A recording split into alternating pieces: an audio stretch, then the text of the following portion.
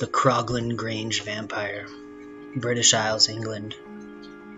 Croglin Grange in Cumberland, England, had been owned by a family named Fisher for over 100 years. But in the last century, they moved out and rented the house to two brothers, Andrew and Gordon, and their sister Emma. The siblings settled in easily, though, and soon made many friends in the neighborhood. One hot summer day, when the sultry air made any kind of work impossible, the three dined early. Afterwards, they sat out on the veranda, savoring the cooling air and watching the full moon rise and bathe the lawn and gardens in silver light. At last they grew tired and went indoors to their separate rooms. Emma found the night still too warm for sleep. Leaving her shutters open and mounting the pillows behind her, she sat up in her bed, watching the moon through her ground floor window.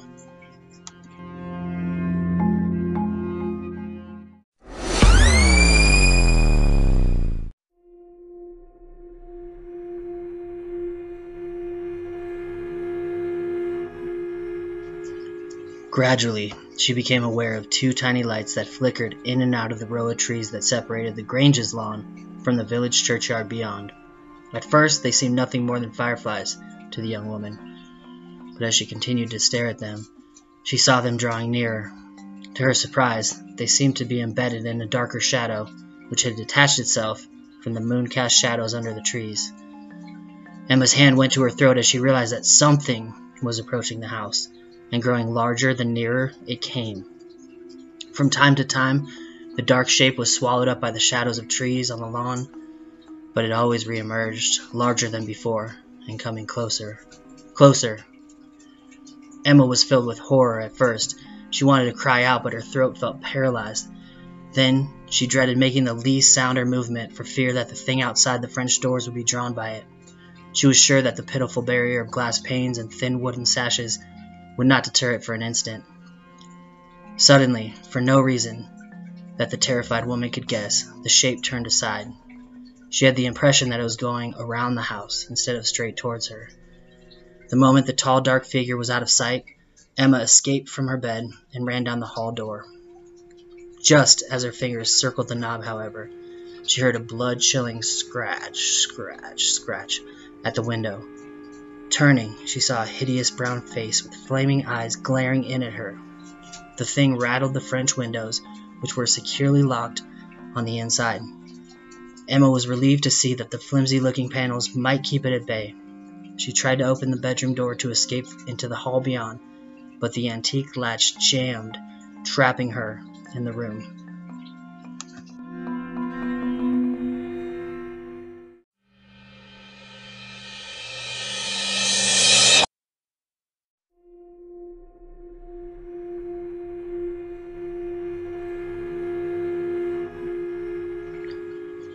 The creature outside scratched again at the glass. Then it began to peck with its nails at the sash. Emma saw that it was scraping out the lead that had held the window panes in place. Again she tried to scream, but only a soft moan escaped her lips. A single diamond-shaped pane fell inward and shattered on the floor. A long, bony finger snaked through, found the catch on the window, and flicked it open. Emma lurched toward the bed, hoping to reach the closet beyond, but the creature burst into the room, grabbing her hair with his long fingers, and dragged her down so that her head hung over the side of the bed. Then it leaned over and bit her on the throat.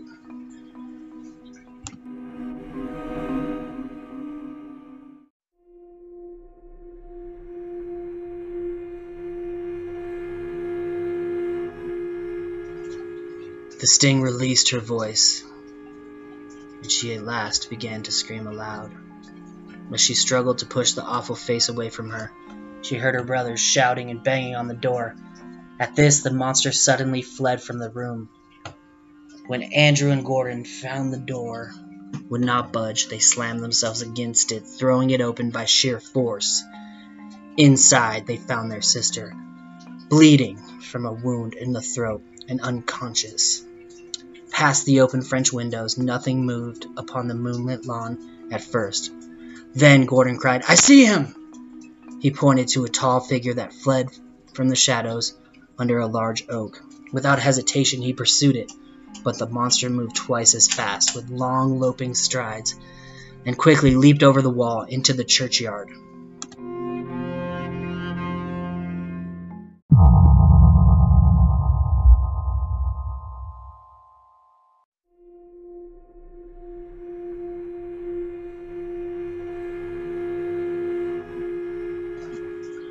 By the time Gordon had reached the fieldstone wall, he could see nothing beyond but gravestones and vaults.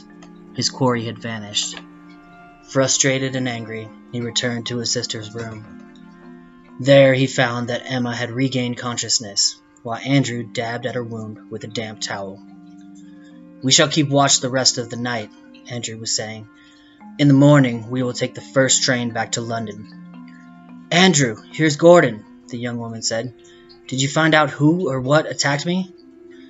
"No," her brother confessed. "It escaped into the churchyard. But whatever the devil it was, Andrew was right. We must leave here as quickly as possible." But Emma shook her head. "I will not let this experience drive us from the house where we have been so happy." Though her brothers tried to persuade her to leave, Emma refused. "We have leased this house for 7 years," she said, "and we have been here less than 1. We cannot afford to move elsewhere while paying rent on this place."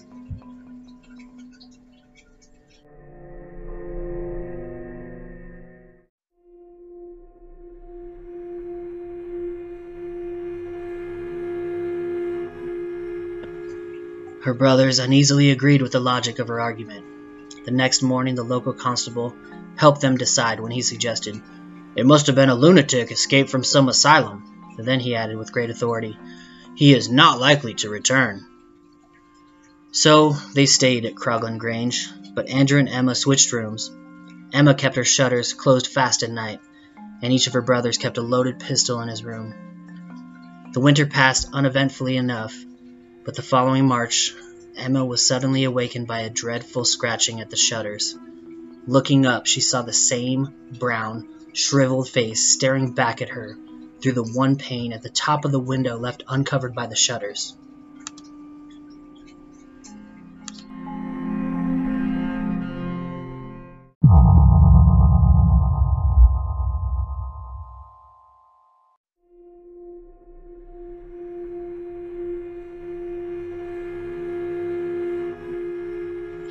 She screamed as loud as she could, and her brothers rushed out of the house with drawn pistols. They spotted the creature loping away across the lawn. Andrew fired and hit it in the leg, but it got away, scrambling over the graveyard wall.